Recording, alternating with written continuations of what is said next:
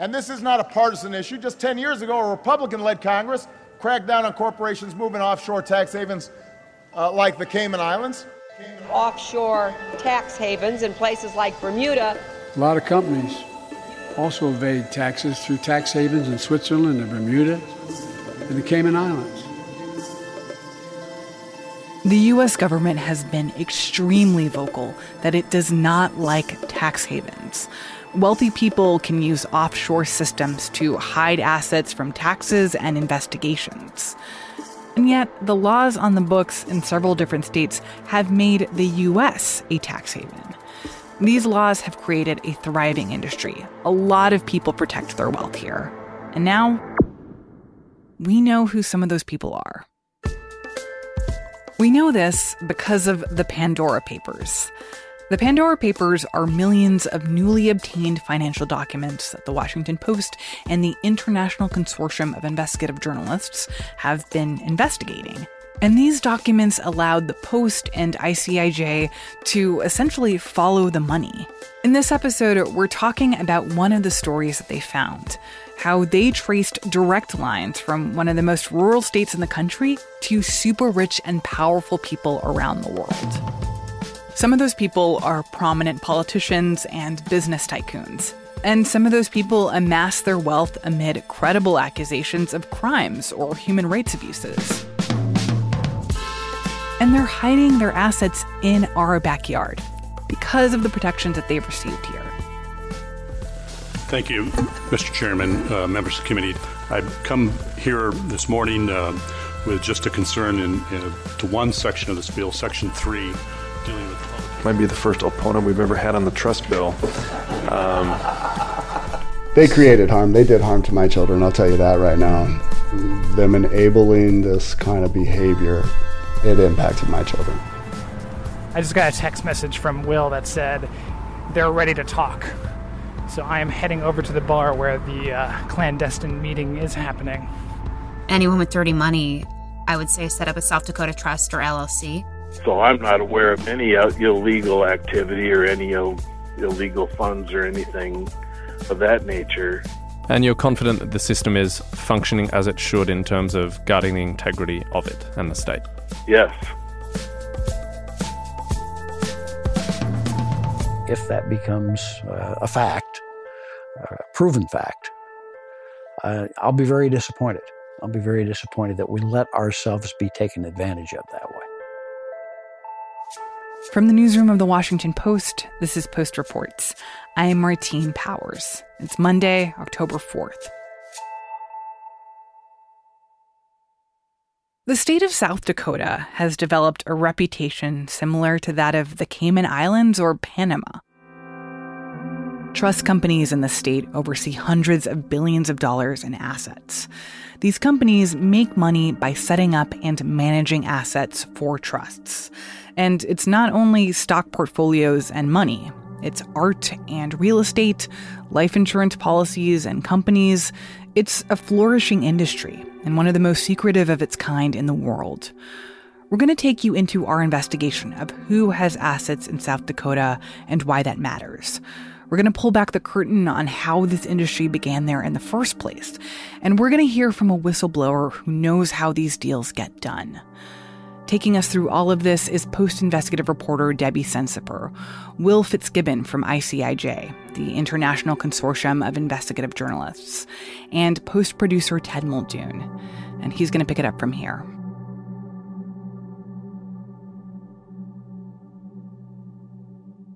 Working on Post reports, there's like a handful of reporters that I usually check in on just to see what they're working on. Debbie's one of them because it's usually something interesting. Earlier this year, I asked her that, and she said, I can't tell you. And I was like, all right, I guess I'll check back in a couple months. What I know now is that she was at the start of this intensive work, and she didn't really know where it was going to lead. I had lunch late last year in 2020 with the head of ICIJ, who was in town visiting from Australia, and he started telling me about having millions of secret documents. And my first thought was, can we bring this to the Washington Post? ICIJ obtained these documents more than a year ago now. Will Fitzgibbon is a reporter at ICIJ. These are documents that ICIJ did not ask for, did not seek out, but that came to us. We were going to have around 12 million documents, and we knew from a very cursory glance that many of these documents contained secrets about some of the world's richest people, but also many of the world's powerful people, politicians, even leaders of countries, kings, queens, and presidents. We see emails, we see copies of passports, bank statements, contracts signed between shell companies, documents that create trusts. And all of these documents came from not one, but 14 law firms and wealth management companies in different tax havens around the world who every day deal with hundreds or thousands of clients using their services. Offshore services that, as Will puts it, have created like this parallel universe where the most wealthy and powerful people in the world get to pick and choose the rules they want to play by. As Debbie and Will started making their way through the documents, they came across several names from an offshore service provider, this company called Trident Trust. In 2014, they'd set up an office in Sioux Falls, South Dakota. We had the receipts, if you will, of many foreigners and a few Americans who chose to set up very secretive trusts in the state of South Dakota that no one had ever reported on before. We divided up the names and we really started drilling down on who moved their money here and when did they move their money here and why did they move their money here. And we started finding politicians and industrialists, including some who have been in trouble in their home countries and who have moved their assets and hidden their assets here in the U.S. And I think important to add that many of these people who we found really easily. You remember that first time when we're searching one name of a guy, very wealthy Colombian textile magnate named Jose Duer Amba.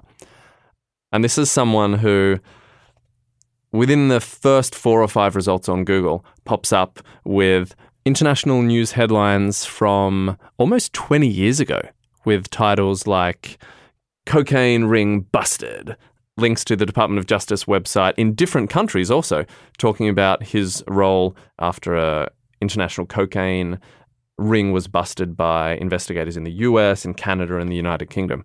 Now, Mr. Duer Amba wasn't involved in the narco-trafficking himself, but he did have to forfeit $20 million as a result of some money exchange brokering that he was involved in as part of that case. So Debbie and I saw this name and we were like, what? So after finding that first name, what other kind of names did you start uncovering? People who accumulated their wealth while either they or their companies faced credible accusations of wrongdoing, everything from fraud to bribery to human rights abuses. I nearly fell off my chair when we discovered that the newly elected president of Ecuador, Guillermo Lasso, has recently created a trust in South Dakota. He's denied wrongdoing, but there have been media reports in the past that accused him of improprieties with offshore companies. Speaking of Ecuador, we found 2 brothers whose family once had one of the largest banks in Ecuador, and they were accused by the government years ago of stealing government bailout money from this failed bank. They fled to Miami, and they had been wanted by the government of Ecuador for years. Oh, these were the guys you were talking about who said they fled because they were victims of political persecution, right? That's correct. Their family, as well, has several trusts in South Dakota. Recently, their conviction was overturned in Ecuador, and many people who are creditors of that bank were pretty upset about it. We found a Brazilian orange juice magnate who back in the 1990s was sanctioned even in the United States for some dodgy dealings here, and who in Brazil has been named in many lawsuits, including ones related to damaging the environment and to violating labor laws. Specifically underpaying local farmers. One of the most interesting is a man named Carlos Morales Troncoso, who is now deceased, but he was the former vice president of the Dominican Republic. Minister Morales, thank you.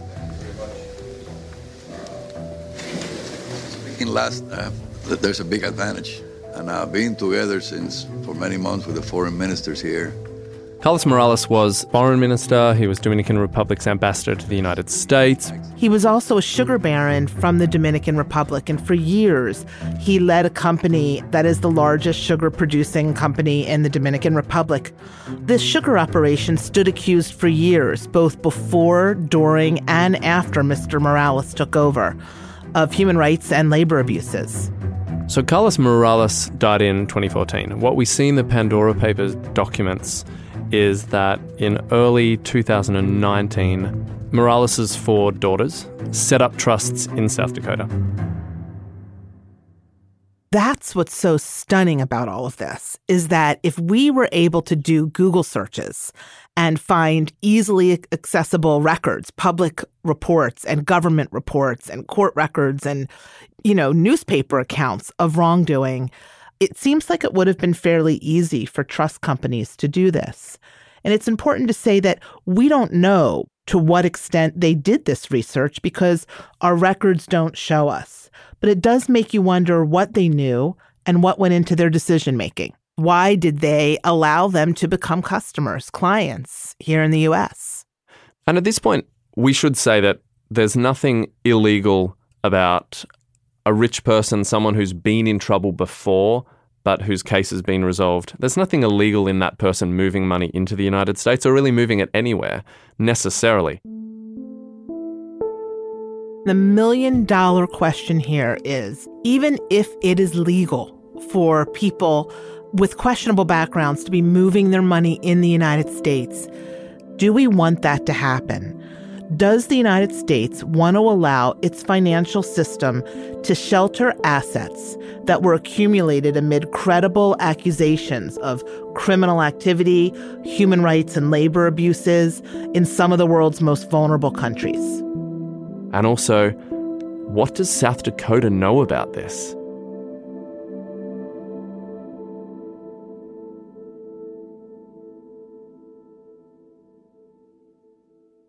Okay, here's a thing I don't understand totally. What is a trust and how does it function as a financial instrument? What are we talking about when we talk about trusts?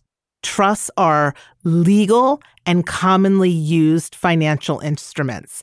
Many, many people have trusts, and you don't have to be rich to have a trust. But what we do know, and what I've certainly seen in years of reporting on this kind of subject matter, is that trusts around the world, not just in the United States, have routinely been used by corrupt foreign politicians and by criminals in fraudulent or corrupt schemes to move money around the world and to hide that money. Because a trust is an incredibly secretive legal arrangement. It's not a company. What it does is create an agreement between at least 3 different people, someone who has money, someone who offers to manage that money, and someone who is the beneficiary of that money. And as you can tell, even from that simple explanation, that immediately muddies the water in terms of who owns what and who controls what.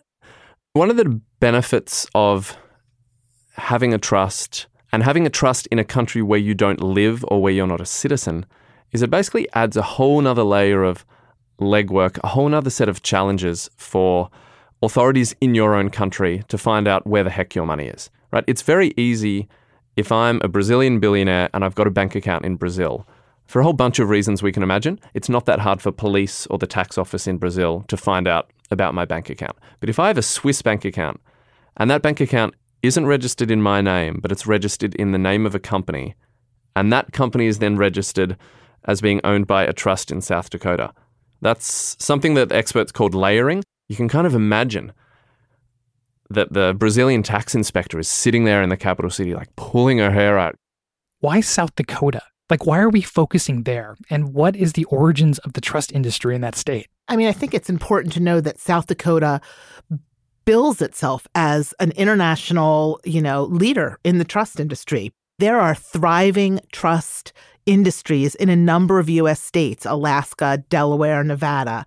We focused on South Dakota, though, for another reason, and that's that her documents led us there. When it comes to the origins of the trust industry, we really wanted to focus on, who was behind this modern day trust industry, the architects of the trust industry here in the United States. Where did this all start? The modern day trust industry, because trusts have been around for generations and generations. But we really wanted to know who started this industry and did they benefit from the industry? I've probably written at least 100 state laws, primarily in New York, but some in California and Florida and in Alaska. One of the architects of the modern-day trust industry is a New York lawyer named Jonathan Blattmacher. And as a lawyer, he really wanted to help his clients protect their assets. And in the mid-1990s, I came up with a notion that if I could get laws passed which would protect interests in trusts they created for themselves, that the clients would engage in more estate planning, which would benefit themselves as well as family members. So in any event, when I first came up with these ideas, I presented them to my brethren in the New York bar. And said, I really want to allow the trust industry in New York to protect the assets of trusts from creditors. Creditors are basically people and companies who are owed money. And they acted like I was absolutely a madman. In fact, one of them said, well, what's going to be next, Jonathan? We're going to reintroduce wife beating? And the Bar Association of New York basically said, yeah, right, not going to happen in New York. So he went out to Alaska and he was trolling for salmon with his brother Doug. And I mentioned to Doug, who had been a trust officer for many, many years in Alaska, that I had these ideas. And he said, Jonathan, those are great ideas. I think Alaska will go for this. And in fact, Alaska did. It was HB, House Bill number 1, and it passed in the first week of the legislature in 97, and Governor Knoll signed it into law. And he actually had a reception for my brother and me at the governor's mansion in Juneau the following fall. And so Alaska became a national leader in the trust industry. Will and I reached out to former Governor Knowles about this. And he provided a comment. He said, after vetoing an original trust bill because of lack of protection for spouses and children, I signed a corrected version the following year. It had broad public and business and legislative support. I have not heard of any abuse of this bill in Alaska for the last 25 years. But as we're going to hear a little bit later, in South Dakota, the way the trust industry is set up could have an effect on children, particularly child support. I think once Alaska passed that law, a number of other states, including South Dakota, wanted to keep pace. It became this great competition.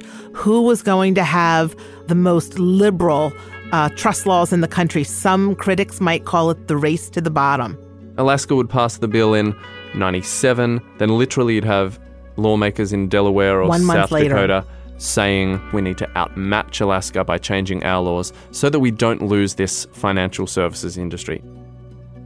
I mean, if you think about it, the states we're talking about here are none of the states that any of us would really put on our top list of American economic superpowers, right? Alaska, New Hampshire, Nevada, South Dakota. So certain people with certain interests found a niche. And what Debbie and I have found also in talking to people who were there, who were part of what happened, and also going through the archives, we were really struck by the extent to which so many legislators were clueless at the time about what was happening. Yeah, I mean, one of the more surprising things was that as South Dakota started passing laws, dozens of laws, there was very little pushback from lawmakers in South Dakota. Further discussion on the motion. Mr. Chairman. Senator Kent. Just to briefly respond.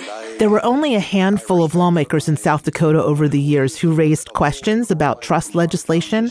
One of them was Craig Kennedy. I personally have a problem with the idea that just because somebody is going to do something somewhere, we ought to do it too. This is an archival recording of Craig Kennedy, a longtime South Dakota lawmaker, and we were able to speak to him in his law office. To put it as simply as possible, I was troubled by the fact that we were being asked to pass laws that I didn't see were really of any benefit to the people of South Dakota. We were doing something for somebody else, and that got my antenna up. And I started wondering, well, why are we doing this? The legislative hearings about South Dakota trust bills are available online. The Senate Committee on Commerce and Energy will come to order. And will the Secretary please call the roll? So, for example, the trust bills would come before the Commerce and Energy Committee in the Senate, which I served on. Schoenbeck. Aye. Stalzer. Every year, for every new session of the legislature, there'll be a new trust bill. A quorum is present. Senate Bill 93, an act to authorize qualified dispositions in trust. 1045. House Bill 1033. Senate Bills 97, 98, and 99. House Bill 1039 is the annual work product. Senate Bill 65, revised certain provisions pertaining to trust. Every year, just refreshing or updating the legislation so that South Dakota stays on top of the game. Those provisions came as a result and in response to what other states that are hot on the heels of South Dakota. And the people they hear from are articulate, they're intelligent, they're well respected, and they represent an industry that's number one in the country. We now have 103 trust companies that we regulate. And as of the end of 2018, we don't have 19 numbers quite finalized yet, but those companies had a little over $305 billion in assets. You know, the trust business in South Dakota is a big deal. It generates a lot of money that we use in our general fund that, well, frankly, it's not a sin tax, so to speak. I remember once hearing Brett Aftal, the head of the South Dakota Banking Division, seeking to allay any concerns, talking about the only things harmed as a result of South Dakota's trust industry were trees. So it's a good thing, and as the Chief Justice said, it's a non-polluting industry, other than I suppose we kill a few trees. Because of the paper that the laws are written on. Generally speaking, the bills had large portions of them that were not really troubling. But then there would be occasionally something in there that I would just look at and say, wait a minute, why are we going here? Like what? What are some of these exceptional laws? Some of these laws are actually quite significant. It'll be legislation that will specifically introduce something like, in the state of South Dakota, trust assets cannot be reached by creditors XYZ. It'll be other laws we found in South Dakota that really promote secrecy. So South Dakota is one of, if not the only state in the United States where any information about a trust case in court is immediately and permanently sealed. And nobody speaks in opposition. Thank you, Mr. Chairman, members of the committee.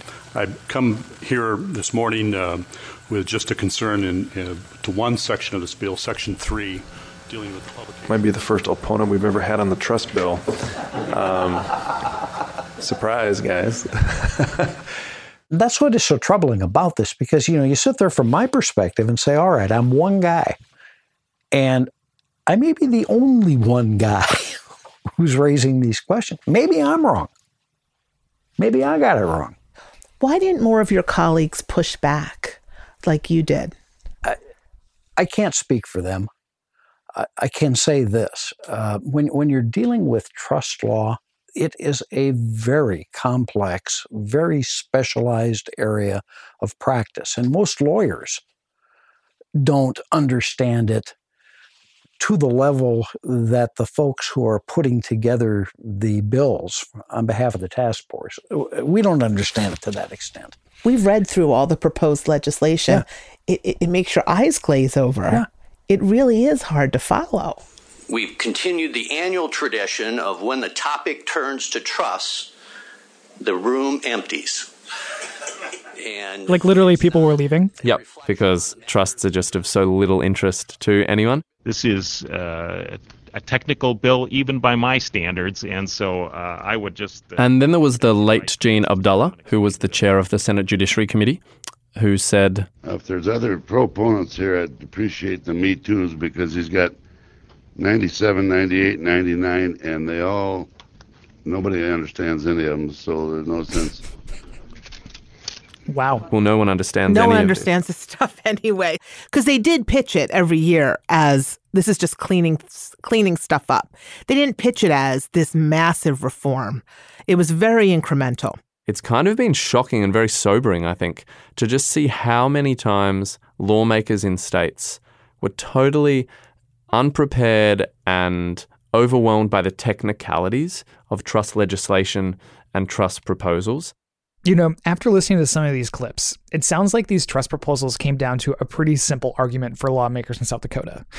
That essentially the state has nothing to lose. No one gets hurt unless you're talking about some trees, as Brett Aftal put it. But moreover, the state has everything to gain.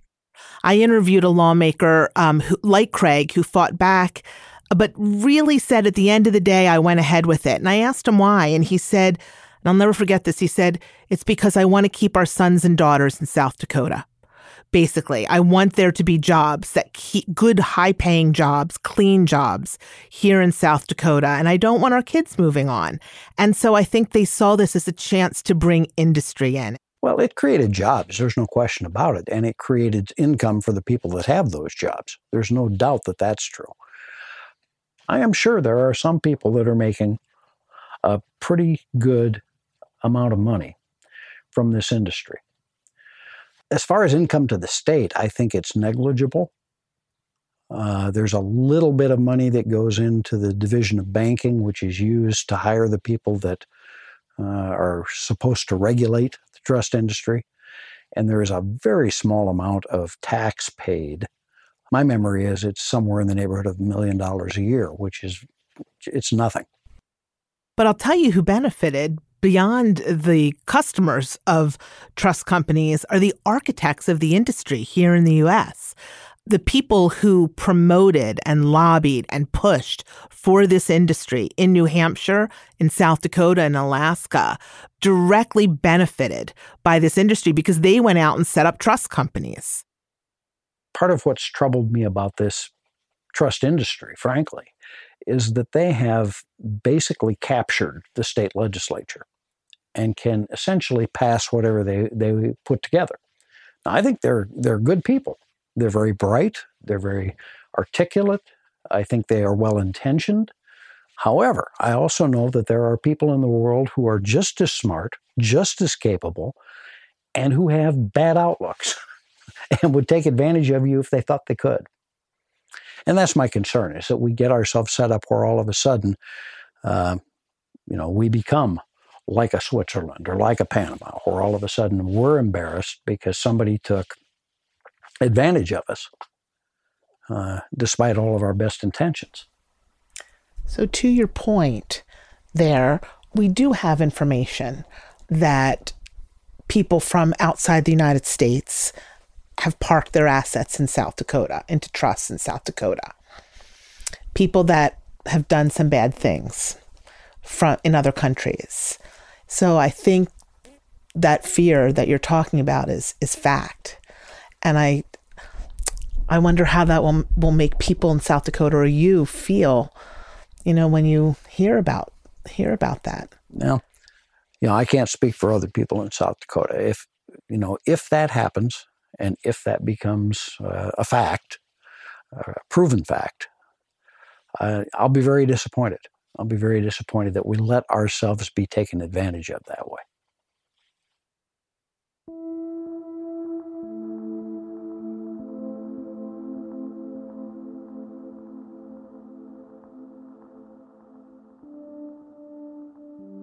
Craig Kennedy isn't a member of the legislature anymore. So we wanted to talk to somebody who's still there, and someone who has vocally supported the trust industry in the past. It took us several tries to reach someone who would speak with us for this episode. Okay. Who we calling? Let's try South Dakota House of Representative Mark Willardson. Okay. He was someone that we heard earlier in one of those archival recordings. The trust business in South Dakota is a big deal. It generates a lot of money that we use in our general fund that, well, frankly, it's not a sin tax, so to speak. This is Mark. Good afternoon, Mr. Williston. I'm a reporter and I'm doing some reporting on the South Dakota trust industry. We're looking at a number of foreigners in particular, foreign millionaires and billionaires who've created trusts in South Dakota. And these people are individuals in their country who've, in some cases, been charged or investigated for corruption or bribery or human rights abuses. How does that make you feel as a representative of South Dakota?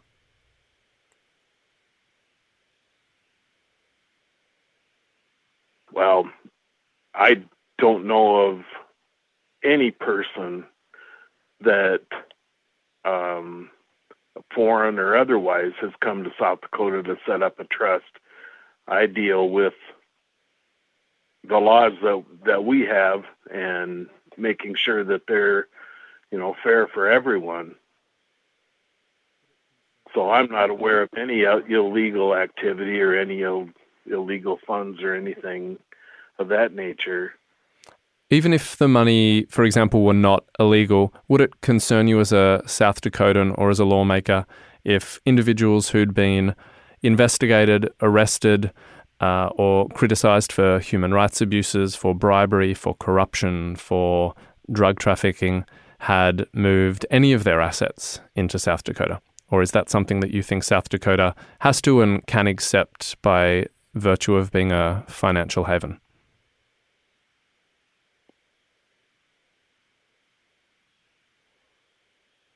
Well, again, I don't know any of the individuals that have trusts. Mm-hmm. So our laws are set up to be legal and to maintain the integrity of the system for that. So I'm not aware of any other outside activity. And you're confident that the system is functioning as it should in terms of guarding the integrity of it and the state? Yes.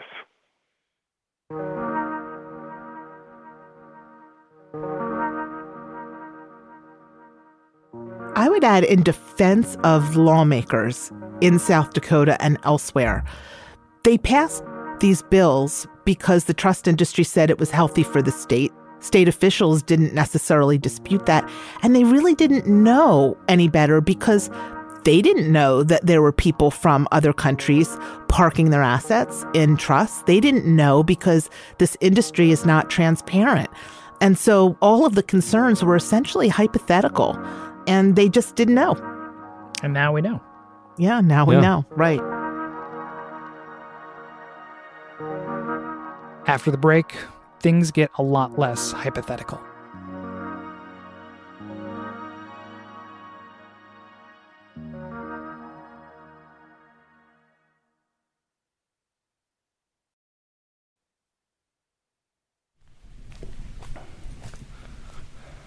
I'm walking now towards what looks like a wall of green sugarcane. We've arrived in the Dominican Republic. Expect a bit of crunching as I move through.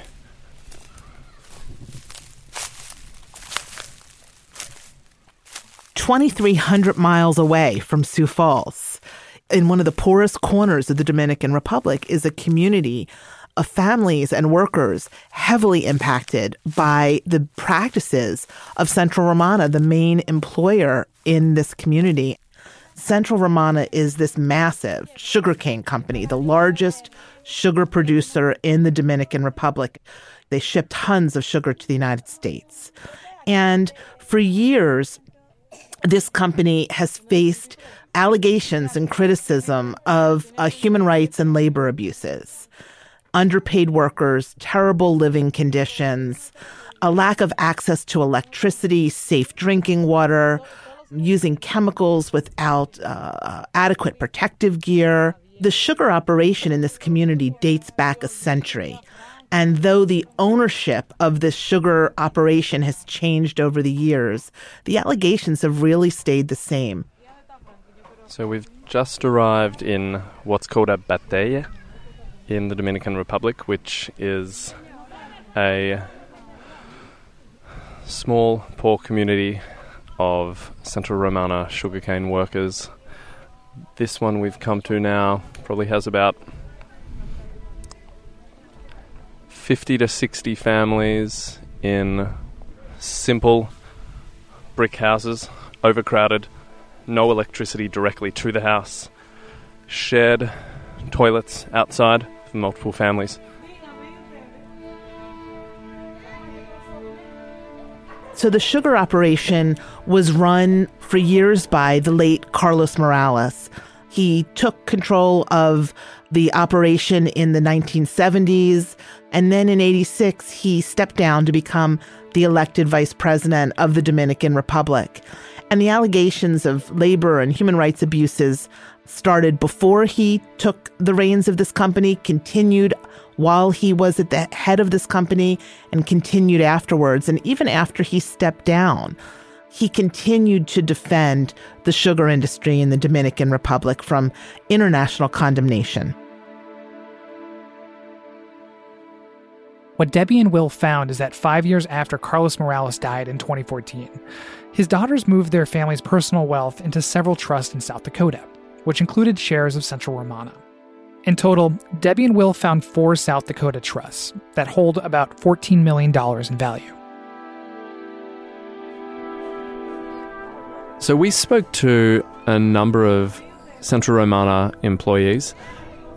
As with so many of them, they're often born in Haiti, have now lived often in undocumented or legally precarious situations in the Dominican Republic for decades and decades, having worked in the sugarcane fields for a very long time. Peut-être c'est la première commencer à apprendre couper canne. Peut-être là où le monde central Romana, moi tout le monde a coupé canne. Moi-même dès qu'on a marché dans Caril, m'a regardé qui a moun a coupé canne, m'a mangé canne. On his way here, somebody on the bus told him, "Listen, if you're trying to get a job, once we get there, I know the perfect people that would give you a job." These are people in this community, workers who wear chemicals on their backs, and their backs are hurting, and their backs are covered with blisters, and they work all day in intense heat every day from 6 in the morning until past dusk for a couple of US dollars a day, essentially. Can I ask a question? What is the hardest part of your job as a fumigator? Plus difficile là, c'est même bon so porter dans dos là, peut-être c'est limite plus difficile. To me, it's like wearing this thing on my back. What is the thing you fear the most for you or your family with the job that you have and with the living conditions that you have now? Well, non, ça t'inquiète plus. Ou gen famille, ou gen petit monde, ou pas capable de travailler. Et ou pas travailler l'autre côté, peut-être pas travailler dehors, peut-être depuis me venir. My biggest concern right now is the conditions that I'm living in. I don't have any other option as far as jobs. I don't even know how the outside world is outside of this, because ever since I got here, since I was a kid, I've only been working for this company. This is the life I know, and right now my wife is pregnant. The person I remember most was a little girl. Triste porque no sabíamos para dónde íbamos a coger. Who was 5 or so years old in 2016 when Central Romana guards came out in the middle of the night with bulldozers and forcibly evicted 60 families from their homes because these makeshift homes were on an abandoned road that was lining their sugarcane plantations. This raid happened in 2016, 2 years after Mr. Morales had died. Y estaba lloviendo y había solamente un árbol donde no entramos todos. And this little girl stumbled outside into rain and thunder, and she was so scared that she grabbed one shoe and left the other one and could never find it because the house was torn down and it was the only pair of shoes she had. And this little girl could not go to school for a month because her father could not afford to buy her another pair of shoes.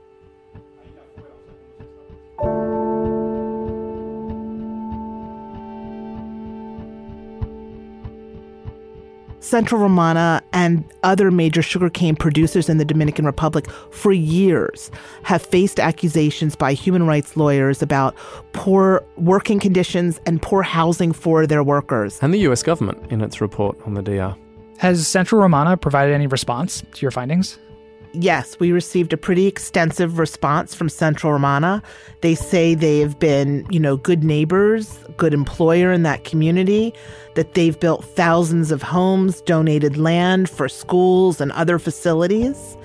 They say that they're doing their best to provide electricity to the workers who live in company housing, but they can't because, they're dependent on the power grid that's controlled by the government. They say they provide safe drinking water and that they're doing their best to make sure that the children there go to school.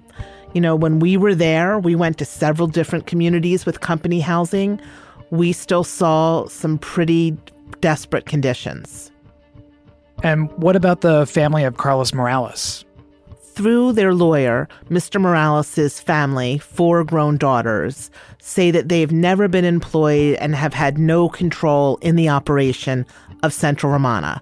They decline to comment on their trusts in South Dakota or the status of those trusts. And what about Trident Trust? Have they given any comment about these shares of Central Romana being held in a trust that they help manage?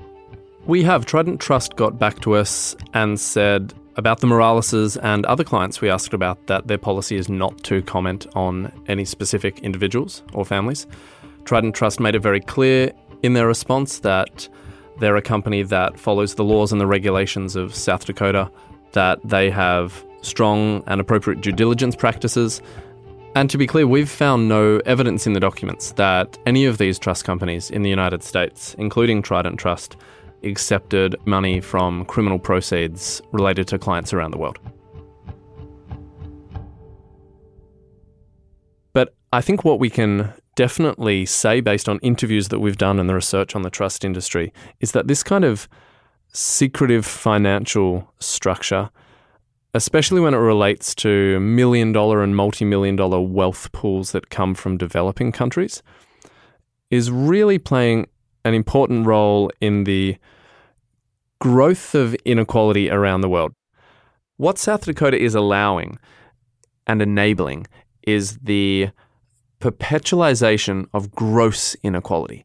Because if you're a billionaire or a rich person in a largely poor country, like Guatemala, like the Dominican Republic, like Ecuador, and if you move your assets into South Dakota, where you might be avoiding paying certain taxes to your home country, and when South Dakota is helping you protect and grow those assets, that is only likely to further grow this inequality that we're seeing.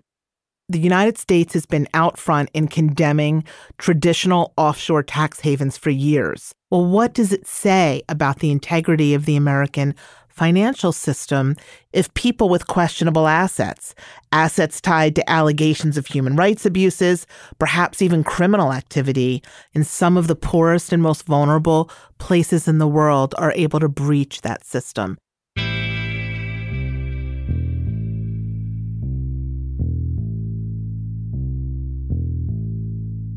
Do we have a sense of how well these trust companies in South Dakota screen their clients? And how well regulated are these companies in South Dakota? Pretty poorly is the answer from many, many anti-money laundering experts and financial experts we've spoken to. We know that for many, many years, the trust industry has largely been overlooked, or it's flown under the radar in terms of both state and federal regulation. Most people do agree that regulations introduced last year by the Department of the Treasury have improved things somewhat, so there is hope that there will be more attention on the trust industry.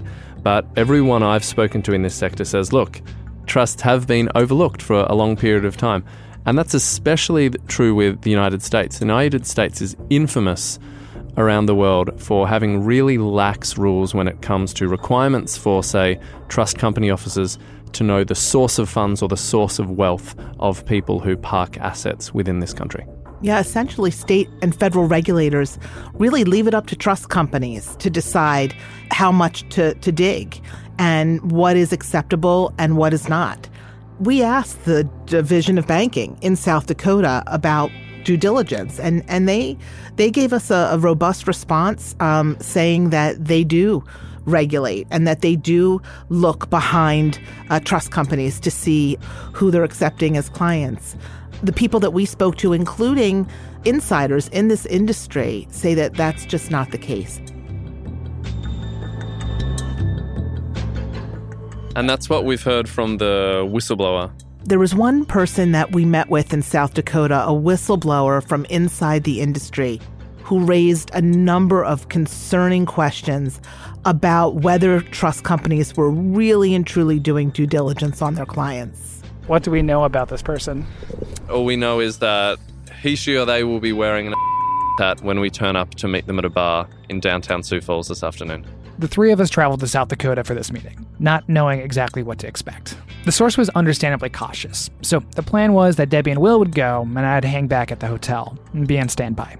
It's very Woodward and Bernstein, meet in a dark garage. But it's one of those rare moments in investigative reporting where kind of things align and come together, so we have high hopes. I just got a text message from Will that said they're ready to talk. So I am heading over to the bar where the clandestine meeting is happening. You're about to hear a recording of our interview with the whistleblower. But to protect their identity, we've replaced the voice of the whistleblower with someone reading from a transcript of what was said. What worries you specifically in your job? What kinds of things do you see that make, red flags? Just the fact that we don't always know who the transactions are benefiting. That's the main one. And I feel it's our responsibility to know that if we're processing those transactions, we should know who the ultimate benefactor of these transactions is. And the fact that we don't, it gives me a lot of anxiety.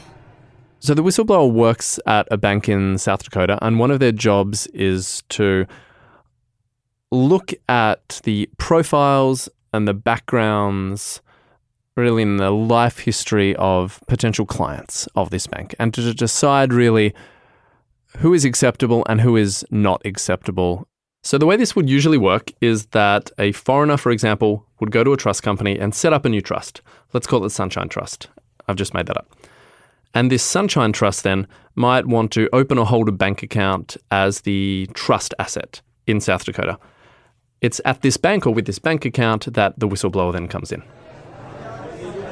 If I find something bad out there on someone, that's where I report to my superiors. I say, hey, this person is involved with this. Maybe that doesn't necessarily mean that this is illegal, but do we want to be seen conducting transactions on behalf of this person who is accused of being involved in this? So the whistleblower said in many cases, trust companies provided very little information. Can you get that from the trust company if you ask?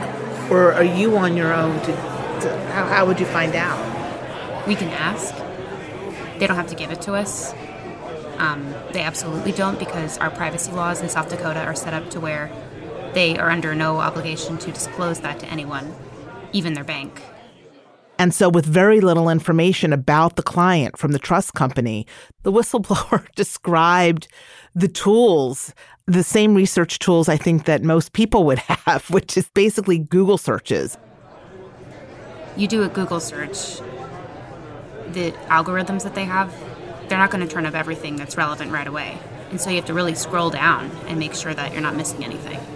It almost feels like you are a second line of defense. Yes. After the trust companies. Your client is the first line. Yeah. How often do you find yourself going, holy crap, how did this ultimate beneficiary get through that first line of defense? At least once a week. Okay. Yeah. And the cases that make you say, holy crap, can you tell us, what have you found on some of the beneficial? Yeah. Who are they? I'm not asking you to be that specific. People related to organized crime. People with questionable sources of wealth. People in countries that we're not necessarily comfortable with. Were you surprised that they were even in the system anyway? No, I wasn't surprised. Because anyone with dirty money, I would say set up a South Dakota Trust or LLC. It would be one of the easier ways to launder it. And is the reality of this that if someone in your position says, no, we're not willing to accept that risk, how high is the possibility that the trust then goes to another financial institution where the same person in your position is going to say, sure? Oh, I'd say very high. Very high, because trying to do all the research I can to make me better at my job. There's no one else out there doing what we're doing. This is just one person doing due diligence on the clients of trust companies.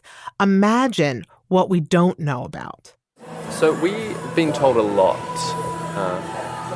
in South Dakota and during our visits that it's a well-regulated industry.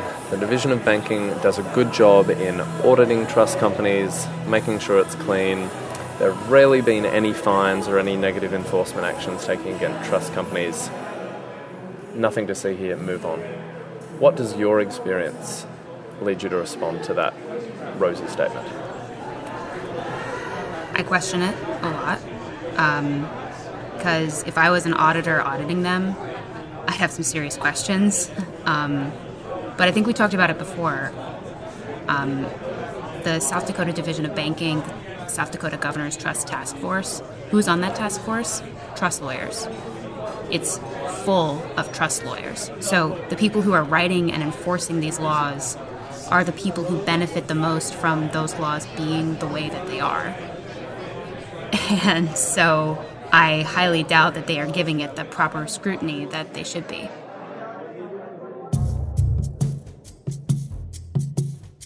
South Dakota is the only state in the country that has a permanently established governor-created task force whose job every year is to draft and propose new laws for the trust industry. That task force, as it now currently stands, except for one member, is entirely staffed by trust lawyers, trust experts, and people who work in banks that offer trust services.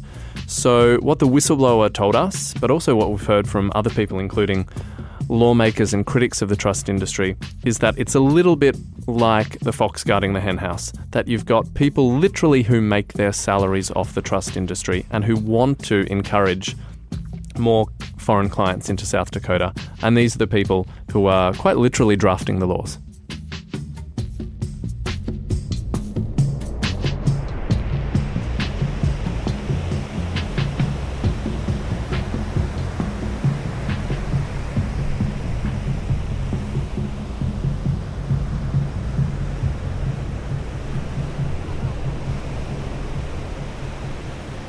If you were to describe your dad, what's his personality like? I think he just enjoys life to the fullest. I think he likes to have a lot of fun. Protective. Wants to spend time with his family. Yeah, he's like family oriented. These are the two children of a man named Chris Palak, who live in Santa Barbara, California. So can you just tell us where we are, who we're with? So who we are with is my daughter, my son. We are on a beach called Padero Beach. My son and daughter have grown up surfing here. For the last few years, this family has found themselves wrapped up in this bizarre lawsuit in South Dakota that's basically cemented some of these unprecedented laws passed by the legislature relating to creditors, in this case involving child support payments. Christopher Palak is a dad of two kids. He was previously married to Cleopatra Cameron, an oil heiress who, growing up and still does have a trust worth millions and millions of dollars. That trust for a long time was based in California, and even after their divorce was regularly paying out child support to the kids. When was the last time they saw their mom? Was it? I can't even remember. It's been that long. Oh, it's been 8 years? Yeah. I can't remember. Yeah, not a card. Cleopatra Cameron, on the advice of lawyers, moved her trust to South Dakota, and the child payment stopped. And as a result, Chris Palak, as you can imagine, who all of a sudden is no longer getting child support, decides to take this case to court. After Chris's complaints went all the way to the Supreme Court there, a unanimous bench of judges agreed with the trust company, which meant that they agreed that child support could not be paid out of the trust created for Cleopatra Cameron, the mum of the two kids. Chris Palak couldn't comprehend of the world in which a judge in California had ordered child support payments, but another state was refusing to help enforce those payments. In all of our states in our union, if I go to Arizona, I still have to pay that support. Right? If I go to Florida, I still have to pay that support. right? And they would come after you if you didn't. And they would come after me if they didn't, That's right. So not only did South Dakota give my ex an avenue to not pay the support, but they made it so convoluted that California is not even going to pursue any kind of legal. That Supreme Court decision really set legal precedent, basically backed up this law that lawmakers passed in South Dakota saying creditors cannot breach trusts. I'm not sure where to go with this because it was when the support stopped coming in that things really changed. And so, are they able to go to the same school? Am I able to provide for them on the level that I was prior? So instead of me working, say, 6 hours, I've got to work 10 hours. And, he definitely described the losses, the financial losses, the activities they could no longer participate in. Extracurricular activities, whether it was going to soccer, team gymnastics, and things. So we could no longer afford that. Did your daughter or your son, though, when that support stopped, ever say anything to you? Did they ask you why it stopped? They don't ask you so much of why it stopped, right? Because they're mad. So what they do is when no one's looking, they cry. And as a parent, what you do is you hear this coming from the other room and you walk in there, and there's nothing that I can say. All you can do is be around, is hold them. Have you managed to speak with Cleopatra Cameron? Yes. I had a 1-hour conversation with Cleopatra Cameron, who called after I left messages with her attorney. And that was a really interesting, valuable conversation. There are always two sides to every story. Cleopatra Cameron explained to me why she chose South Dakota and how much she loves South Dakota for its laws as a trust jurisdiction. She explained that she worked with Trident Trust and that she approved of Trident Trust's decision to stop paying out child support from the trust. Cleopatra Cameron was very clear that her intention has never been to avoid child support payments, but rather that she and Trident Trust object to her husband, Chris Palank, receiving that money because they don't think he's a good steward of that money, and that's why they decided to end those payments, but that she'd be willing to support and always has been willing to support her children in any other way. And what about Trident Trust? Did they offer any comments specifically on Cleopatra Cameron's case? They did not. Trident Trust declined to address any specific clients. Chris said eventually they started to get monthly payments again, $1,500 a month for living expenses. But payments can be made at the discretion of the trust. $1,500 per child? No. Total? Yeah. And just to be clear, this is not the court-ordered child support. That amount would be about $8,500 a month. But because of the decision by the South Dakota Supreme Court, not paying that child support is perfectly fine to do. And you can see how that precedent could be applied to similar situations involving child support. This is just my opinion, is as a result of this ruling, this precedent that's been set, there's going to be more victims. Right, because based on what the Supreme Court said or what was decided in South Dakota, as much as the court might have said it didn't want to, there's now advertising basically saying, don't want to pay child support. Bring your trust here to South Dakota. We were talking before you came in about how when they passed, these modifications to the law in South Dakota, creditors can't breach trusts, etc., child support's okay. We don't actually think the lawmakers in South Dakota knew necessarily what the impact was. They created harm. They did harm to my children, I'll tell you that right now. I think them enabling this kind of behavior, it impacted my children for sure.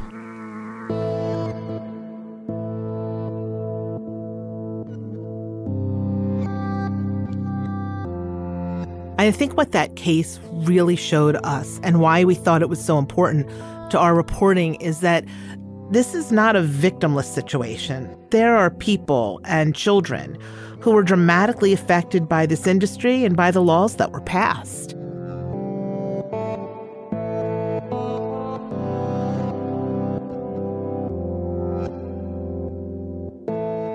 what are the potential solutions to some of the issues that you two have uncovered?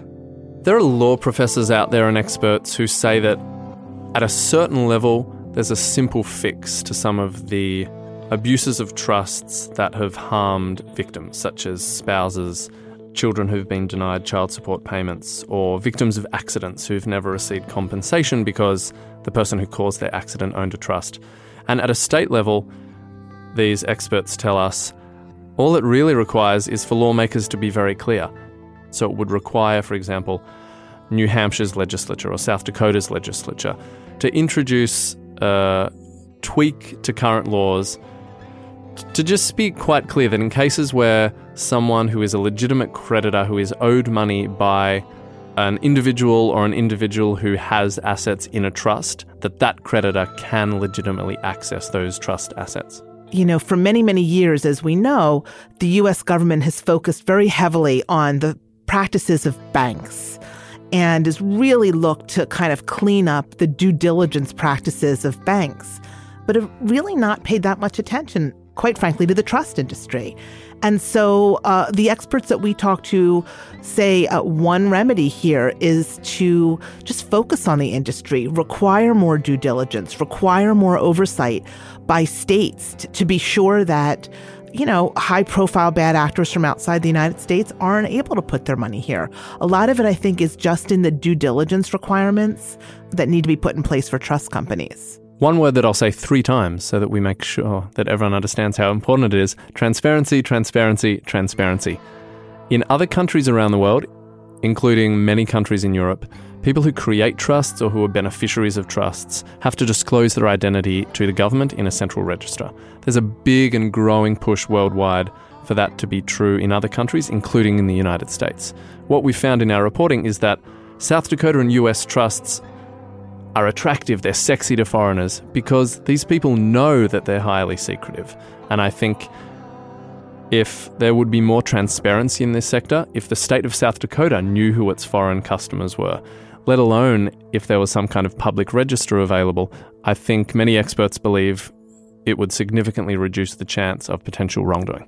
Making that kind of a change at the state level, however, will not be popular with the trust industry. So I think it's an uphill battle.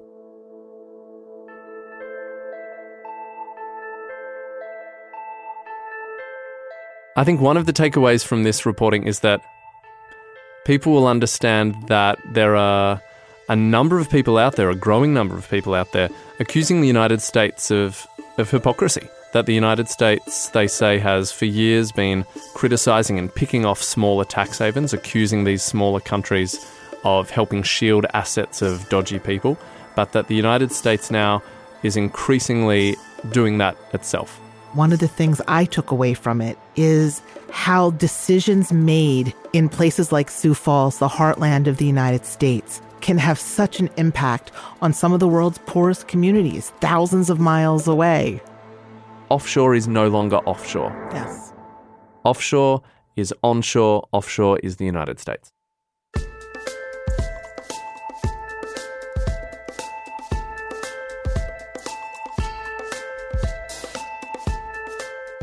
This is just one story from the Pandora Papers. The Washington Post has also been reporting many other stories, including ones about looted antiquities and some of the most wealthy and powerful people in the world. You'll hear more of those stories this week on the podcast about the King of Jordan and Russian President Vladimir Putin. It's all part of the investigation, the largest ever organized by ICIJ. Go to postreports.com to find links to the project.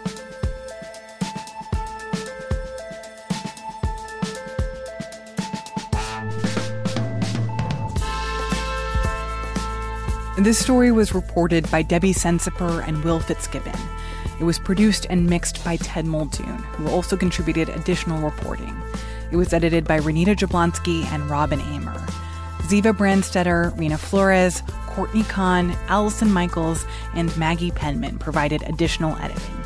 It was fact-checked and copy-edited by Stu Werner. Voice acting by Molly Griggs.